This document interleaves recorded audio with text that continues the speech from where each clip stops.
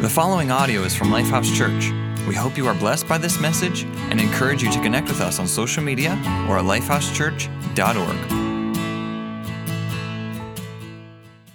What would it take for you to recruit someone to do something really uncomfortable? I mean, you have maybe it's a chore in your house or a project at work, and you just know nobody would want to do this. What would it take for someone to recruit you to do something that nobody wants to do? Like in my house, when there's a plunger needed, I'm the only one. And now I had to literally buy an auger. That's how much we've had to use plungers. They don't even work anymore. And now I got this auger thing. It's disgusting. And part of the reason why is because every once in a while when I go in there to plunge, there are socks in there. There are Matchbox cars in there because our 2-year-old thinks it's really funny that when his brothers are going to the bathroom, he chucks stuff in there. It's disgusting. And you just walk in, you go, yeah, somebody's gonna have to reach their hand in there. And I'm the somebody. So how do you recruit someone? How do you ask them, hey, I have a project for you? And what would it take, right? What would it take to motivate you to do things that are really, really uncomfortable? In 1911, Roland Amundsen, it was a kind of a race, but he made it to the South Pole first. First person to lead a team or anybody to make it to the South Pole. Not only did he make it to the South Pole, but he made it out alive, unlike his counterpart that they were racing. So there was another guy, Sir Ernest Shackleton, who also wanted to do something for the first time in Antarctica. And so he decided to navigate, it's called the Trans-Antarctic journey. Basically from one side of Antarctica to the other side. Never been done before. And so his goal was that in 1913, he was gonna lead an expedition from one side to the other. And so how do you recruit people to you're probably gonna die. And so here's what he did. He lived in England, and so he took an ad out in the London paper, and here's the ad. I'll read it with you. You can read it along with me, but men wanted for hazardous journey, small wages, bitter cold, long months of complete darkness, constant danger, safe return doubtful, honor and recognition in case of success. Now, some of you wives, things are going really poorly and you're like, honey, I got a trip for you. But if you have a marketing degree, this is not exactly how you think you should market this trip. You know what happened? Within days, he got 5,000 applications. He only needed 28 men. He got 5,000 applications. He was swamped with volunteers, people wanting to go on this trip. Why? Because maybe, just maybe, there's more to life than just being entertained, and comfortably numb, and just going through the motions. I'm convinced that there's something inside of every one of us that when we hear something just a little risky, just a little dangerous, it's yeah, you're probably gonna die. You're like, sign me up. And I think we're all waiting for this moment where we recognize that life is more than just getting by. Life is more than just surviving and fighting to get ahead and kind of navigating the rat race. It's we were made for more. And we want more. We want to know that what we're doing matters. In fact, we want to make a difference.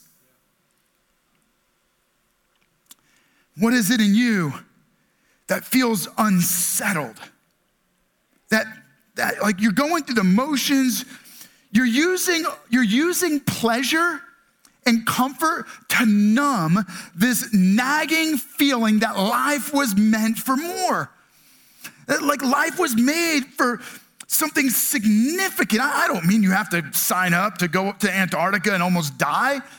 They did it, by the way, in case you're wondering, successfully, very dangerously. I read the story. I was like, wow, like they almost didn't make it, but they did. But I think inside of every one of us, there is this pull to more, to meaning, to making a difference.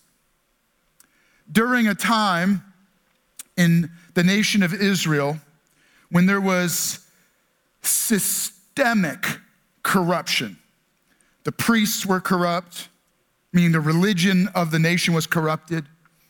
The politics was corrupted. The king and queen and all of their leaders were corrupt. It was almost like both sides were corrupt. Everybody was corrupt. Everybody was cheating. And the king and queen were in fact, multiple generations of kings and queens had led the nation away from long established morals. The way that people had lived for generations, they just threw it aside and said, yeah, we don't want to live like that anymore. You can just do whatever you want. Whatever, if it feels good, do it. And the nation began to just fall into corruption and perversion. The king and queen, they were abusing their power. I know you can't relate to any of this, but just imagine for a moment living in a country where it just felt like that. And then God raised up a leader, they call him a prophet, someone who would speak for God, on behalf of God. And through this prophet Elijah, God did amazing miracles to demonstrate to the people that God is still alive. There is still a God in Israel. And as the story goes, the life of Elijah, he does amazing miracles, and there's this one really kind of like climactic season where there had been years of drought. Elijah prays, and there's, rain comes, and kind of like there's these multiple miracles. Before that, there's this big showdown. Elijah invites all of these priests from these pagan religions to come, and he's like, prove that your God is God, and I'll prove that my God is God. And so they have like this battle of the gods. And as you can imagine, the pagan gods, their God didn't do anything. And so finally, Elijah prays, and they offer sacrifice, and he prays, God, would you send fire from heaven? And fire falls from heaven and burns up the sacrifice. And then Elijah leads a battle where they defeat all these evil enemy leaders. And Elijah is thinking, this is gonna lead to a huge revival. I mean, God has caused fire to fall from heaven. They've defeated these enemies. They've defeated this horrible evil of this false religion in their nation. Certainly the king and queen are gonna repent, and the whole nation will experience revival. Unfortunately, that's not what happens. Instead, the queen says, this guy Elijah, he killed the prophets. Well, I'm gonna kill him. And so there's no revival. And so Elijah's heartbroken, so he runs for his life, and he kind of starts sulking and complaining. And the story is found in one of the historical books that's included in the Bible. It's a book of history around the nation of Israel. And so I'm gonna jump in to 1 Kings, the first book of the Kings, chapter 19, starting in verse 14. God is questioning Elijah, and Elijah replied, I have been very zealous for the Lord God Almighty. The Israelites have rejected your covenant, torn down your altars, and put your prophets to death with the sword. I am the only one left. And now they're trying to kill me too. And you can just see he's not just whining. It's more than that. He's just depressed. It's like he lived passionately for God. And he's like, for what? Nobody even wants this. No one wants you, God. And the Lord said to him, go back the way you came. Go to the desert of Damascus. When you get there, anoint Hazael, king over Aram. Also anoint Jehu, the son of Nimshi, king over Israel. And anoint Elisha, son of Shaphat, from Abel-Meholah, to succeed you as a prophet. It's interesting. Like, God doesn't even give into his whining. He says, you know what you're gonna do? Get up, and you're gonna start raising up successors. See, here's the deal. To lead a revival, to lead a transformation, to make a difference, the only way you're gonna make a difference is if your life is bigger than you. if what you're doing will outlast you, if you're part of something that's bigger than you. And what God is telling him is, look, you're part of something that's bigger than you. It's gonna take longer than your lifetime for revival to sweep a nation and maybe the globe. It's bigger than just your life and your livelihood. It's bigger than just your name and your reputation. It's about my name and my reputation. And so Elijah goes and finds this guy, Elisha. And so let's just keep going. We're gonna read a little bit more of the story. Here we go. Elisha then left his ox. I'm sorry, let me explain a little bit here. So Elijah goes and says to him, hey, I'm gonna invite you to become a prophet. Elisha then left his oxen and ran after Elijah. Let me kiss my father and mother goodbye, he said, and then I will come with you. Go back, Elijah replied. I mean, what have I done to you? So it's like this moment where he's like, hey, Elisha, I'm gonna invite you into, like months of darkness and endless dangers, and you'll probably die. I'm gonna invite you into this really difficult way of living where you're probably gonna cry yourself to sleep a lot of nights. It's gonna be really hard. And what it is it's an invitation for Elijah to move from living for himself. Elijah had a great job, and when he finds him, it says that he is leading the 12th yoke of oxen. So he's got a whole crew of farmers. He's running a family farming business. And in that time, that was incredibly lucrative. Elisha is probably a well-to-do business leader. And Elijah comes and says, I want you to give up everything. Come and follow me, and you're gonna become a prophet of God. And so it's this shift from, are you willing to leave the comfort and safe living behind, and are you willing to do something that makes a difference? And that's the invitation that we get, right? Like, this story isn't just about Elijah and Elisha, it's in there for all of us. And that means that we are invited by God, we're inviting God to do more than before.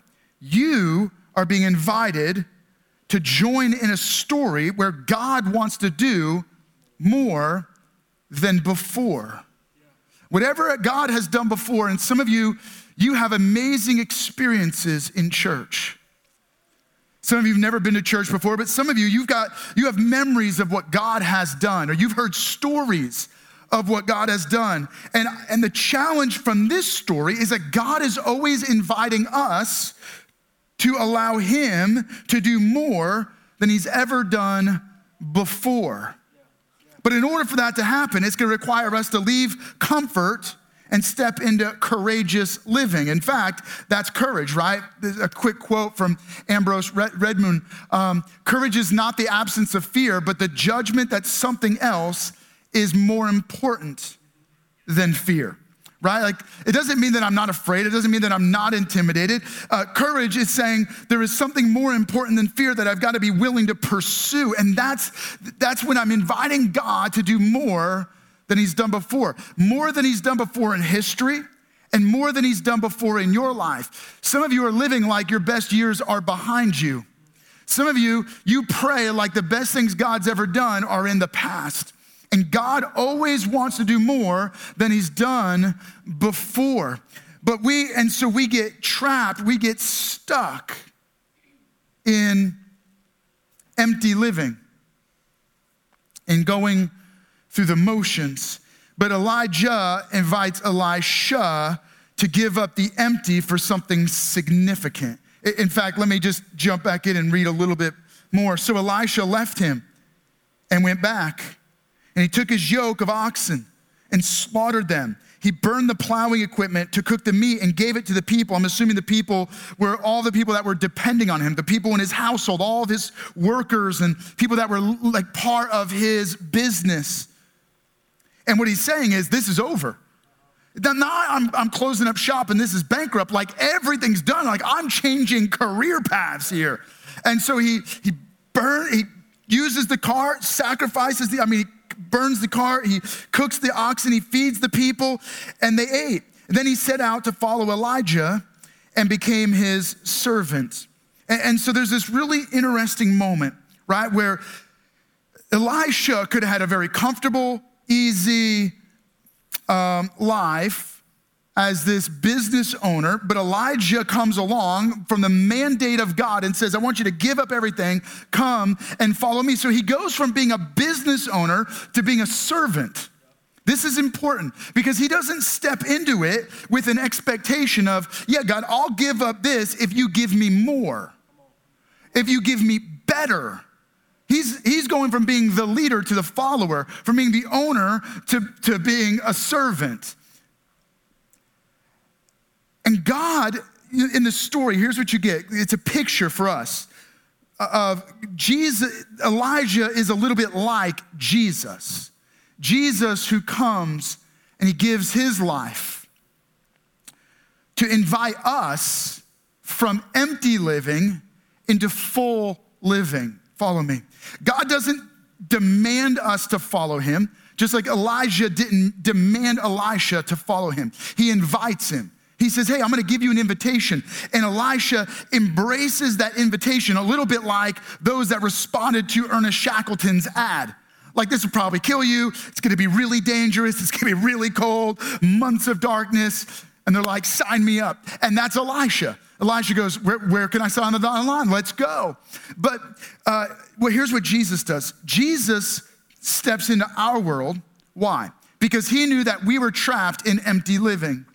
Empty living because we are spiritually cut off from God, so our life lacks purpose, meaning, significance. We're just living empty life, and no matter what you do, it never truly fulfills or satisfies. But not only does it not satisfy you, you're not making a difference, right? Like, we're just going through the motions, just empty living. And so Jesus comes to rescue us from empty living, and more, to rescue us from the trap of sin. Sin, being spiritually cut off from God, headed toward a forever destruction, the ultimate emptiness of living forever far from God. And so Jesus comes, he gives his life as the payment for our sin, his life in exchange for the forever judgment we deserve. So Jesus dies in our place to forgive us of sin and give us new and forever life. So anyone who believes in Jesus by faith is not only forgiven, but given this new life. Why? Because Jesus died and he rose again. And in his resurrection, he conquers sin, he defeats death, and he sets us free from eternal judgment so that you have the promise of eternal life. But here's the thing. Jesus didn't do everything he did. He didn't come, die on a cross, rise from the dead, just to send you back to empty living, right? To forgive you of sins and then go, yeah, you can just keep doing whatever you were doing. You and I are the Elisha, right? We're plowing in our field, and Jesus, the greater Elijah, comes, sees us in our routine, sees us in our ordinary, sees us in our everyday, invites us to step away from the comforts, step away from the safeties of this life, and says, come, follow me. And that invitation, however, will cost us everything. And so we're invited by Jesus to give up our way of life for his way of life. And this is the ultimate tension. Follow me. God gives everything. You don't earn it. You don't deserve it. You don't work for it. You receive it. But when you receive it, it will cost you everything. It's an invitation to no longer lead, but follow. No longer be the owner, but say, God, you're the owner of everything in my life. And this is why so many people struggle with their faith in Jesus or believing in Jesus, because it's not enough just to believe. Like, you're invited that the moment you believe, what you're saying is believing is following. So what's the challenge? Well, you see it in the story. What is Elijah challenged by Elijah to do? By the way, this is hard, right? Because you got to keep up with Elijah and Elisha. And so even when I'm saying it, I have to be really careful to get it right. But here's the thing. What is the example that you see? Well, God will do more than before when we give our life away. This is the idea of following. God does more than before through Elisha, because Elisha is following the example of Elijah, who gives his life away. Elisha is invited to kill the oxen, to lay down his business, to step away from the farm and follow a prophet as a servant. He gives up position, he gives up power, he gives up influence, he gives up possessions, right? He gives up easy living for difficult following. And how are we invited to give our life away? Well, when you look at Elisha, he gives up his livelihood. He gives up his comforts and safety. What is the oxen that you may need to offer and sacrifice in your life? What carts have you kept back at home, right? Because Elisha didn't have to destroy it, right? Like, he could have just left it there and then followed Elijah. So why did he burn the carts and kill the oxen and serve them? Because he was burning the bridge. Now, good business practices don't burn bridges, all right? Except when God is inviting you to take a step of faith and leave the old way of life behind. Anything that's the old way of living, you gotta burn the bridge. Maybe it's not a good thing in your life. You got to burn bridges. Maybe it's an addiction or a bad way of living, and you're like, I got to burn the bridges of those relationships. I got to cut it off. But others of you, there's good things that God's asking you to give up for the great things of God. Maybe there's a business you've got to walk away from in order to do the business of God. Maybe there's a habit that is good that God is saying you got to be willing to give that up for better habits of devotion to me. Maybe there's other things that you know, I don't even have to name it, but in your heart, you're like, yep, that's the area of my life that God is asking me to give away. That's the part of my life that God wants me to surrender to him. In the story, you see 1 Kings chapter 19, verse 16. It says this. He's speaking to Elijah, and he goes, go and anoint Elisha, son of Shaphat from Abel-Meholah, to succeed you as prophet, right? So Elijah's responsibility is to give away his position to Elisha, to raise up this successor, this young man. I'm gonna hand it off to you. And so he's giving his life away. So now we're gonna jump ahead in the story, because this is important to help you kind of picture what it looks like to give your life away. As you jump ahead in the story, Elisha becomes a servant. He becomes a follower. He just is there to support Elijah. But when you get to the end of Elijah's life, Elijah doesn't die. Now, it's a little bit of a strange story. I mean, to be honest with you, if you're not familiar with this story, if you're reading it, you're like, that's weird. Well, I don't want to give it all away, but there's some weird things in the Bible. Like some miraculous things, some things that, like, if you read it on the surface, you're like, what? That happened? Okay, so I'll give you like the little Cliff Note version. Elijah doesn't die. Like, fiery chariots come from heaven and scoop him up. Okay, well, before he gets scooped up into heaven, Elisha is following him, and he's supposed to stay with him. And he's supposed to follow, Elisha is supposed to stay with and follow Elijah. So let's jump into that moment when Elijah is about to be taken. Here we go. When the Lord was about to take Elijah up to heaven in a whirlwind, Elijah and Elisha were on their way from Gilgal. Elijah said, this is so hard to read. Elijah said to Elisha, stay here. And the Lord has sent me to Bethel. You just hang out here. This is comfortable. This is safe. You stay safe, but I got to keep going. But Elisha said, as surely as the Lord lives and as you live, I will not leave you. So they went down to Bethel. And so there's this really important element where Elisha refuses to give up. He refuses to take the easy way. He's giving his life away, following the example of Elijah. Now, there's another part to this, because in order to give your life away, God's gonna ask something from you. And so the next key part I really wanna kind of stick in your brain is this: God will do more than before when we hold nothing back. Meaning, it's not just a generic, you gotta give your life away. There's some specific things in your life that you're holding back that you don't want to give away. This is the idea of going all in. Now, I'm not a betting man, and I don't really know a lot about this, but I know that there's this moment where you can go all in.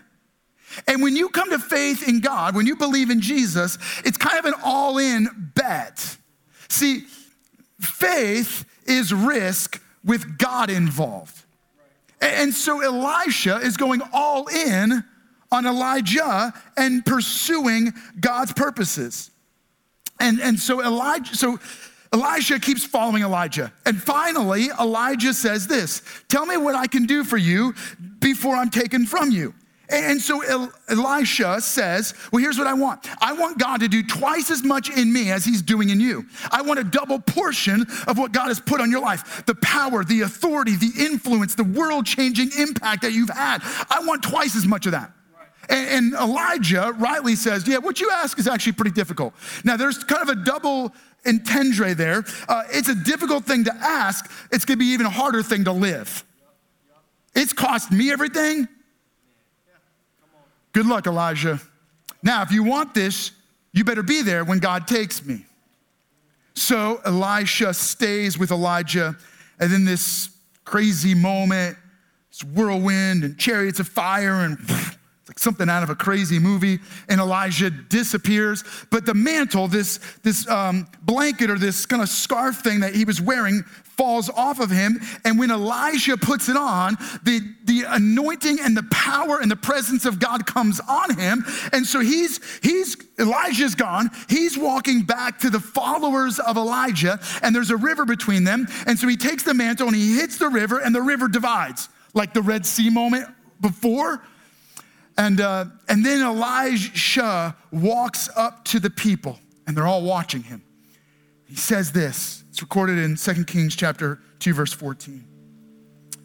Where now is the Lord, the God of Elijah? He asked.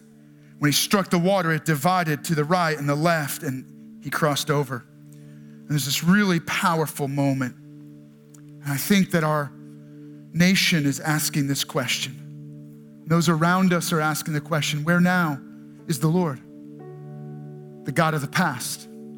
You tell me about this Jesus who loves me and forgives me, but I don't know if I see him at work today. You tell me about miracles that God has done, but I don't know if I see any miracles. You tell me about a God who heals, but where's my healing? You and I are the Elishas. But the only way that God can do what God wants to do through your life is if you will give him all of your life. Whatever you're holding back is holding back the work of God. Let me say that again. Whatever you're holding back is holding back the work of God in your life. It's holding you back from making a difference. You think you're holding it back because this is precious, this is important, this matters to me. And meanwhile, what you don't realize is what you're holding back is holding you back from God's best. Elisha had to give his life away. He had to give up position and power and possessions to follow Elijah. But what God had waiting for him was better than before. But the only way you get the better than before from God is if you give your life away and you hold nothing back. So what is it that you've been holding back? What habit are you holding on to? What mindset, what attitude, what fear is holding you back? Some of you, maybe it's a belief. There's something about the Bible or Christianity that's held you back. Take a step of faith and just trust God. Maybe there's some lifestyle issue that you're struggling with. You're saying, I can't follow God because this thing is holding me back. Yield it to God. Let's be Elishas for a moment. I'm not gonna let go until I get that double. God, I'm gonna keep pursuing you until I get all of you. And then, man, let's be like the 5,000. Let's see this crazy ad in the paper and like, it's gonna cost you everything. Probably gonna experience bitter cold and months of darkness. You're not gonna get hardly any money out of it. And they're like, sign me up. Let's be more like that. What you're getting an invitation into is getting invited into a way of life where God wants to do more than before. but you gotta be willing to give your life away. Hold nothing back. Some of you, what you've been holding back is just simply putting your faith in Jesus. And I'm gonna invite you to take a step saying yes to Jesus, because he loves you more than you could ever imagine, and he wants more for you than you could ever imagine. He wants to give you true and forever life. And if that's you right now, I'm gonna invite you to do more than we would normally ask of you. I mean, that seems like the right thing, right? In this message, I'm gonna ask just for a little bit more. And so first, I'm gonna ask you, you're at our campuses, even those of you joining online right now, you're gonna close your eyes wherever you're at, but then if you're saying yes to Jesus, whether you're at home or you're at one of our campuses, would you just raise your hand? And again, it's a little weird, right? But a little bit more than before. Would you just raise your hand and say, yeah, that's me. I'm saying yes to Jesus right now. I'm not just going all in, like I'm taking a step of faith to truly follow Jesus. And if that's you, would you raise your hand high? And if you're making that commitment, you're saying yes to Jesus, would you text the name Jesus to 81411? And so whether you're behind a computer or watching on TV or you're at one of our campuses, you got your hand raised. All right, you're taking a step of faith and you're saying yes to Jesus and you're believing in him, that he will forgive you and give you new and forever life. Now I'm gonna ask all of you that are willing, like you're one of those 5,000 is like, sign me up right now. And something in you, your heart's racing just a little bit. Maybe you need to raise your hand. That's right, we're asking just for a little bit more. Again, wherever you're watching from, this is one of your moments, like you raise, okay, I don't know that any of you behind your computer are raising your hand. And so can I just invite you, this is gonna be a little weird, just raise your hand and say, God, like you're in class, teacher, I gotta go to the bathroom. This is different. This is, God, I need your attention. God, I'm gonna ask you to do just a little bit more than before. Would you do that with me right now? Again, at each of our campuses, maybe just raise a hand. In fact, maybe would you just stand with me right now as I pray. Jesus, with hands raised, we're saying, would you do a little bit more than before? We don't just want the revival that we've heard about in the past. We don't want the miracles of the past. We don't want the healings of the past. We don't want just the stories of the past. God, we want you to do a still God story today, because you're still the God of Elijah. You're still the God of Elijah. You're the God who sent your son Jesus to die and rise again. You're the God of the book of Acts. You're the God of the New Testament. You're the God of revival. You're the God of today. God, you're the God who does more than before. And so God, we're saying right here with our hand up, God, that's me. I'm willing to give my life away, even though it's a little scary, but I'm gonna take a step of faith and say yes to you, Jesus. You see me right where I'm at. And I just wanna be part of something significant. There's a desire in me to not settle for comfort and easy living. There's something in me that says, God, it might cost me a lot, it might hurt, and it might be uncomfortable, and it might be cold, but I wanna make a difference. I wanna be part of your story. So I'm raising my hand saying, God, would you do it in me? And would you do more than before? In Jesus' name. Thank you for listening to audio from Lifehouse Church. We believe that through Christ, life change happens here. So we invite you to connect with us further by visiting lifehousechurch.org.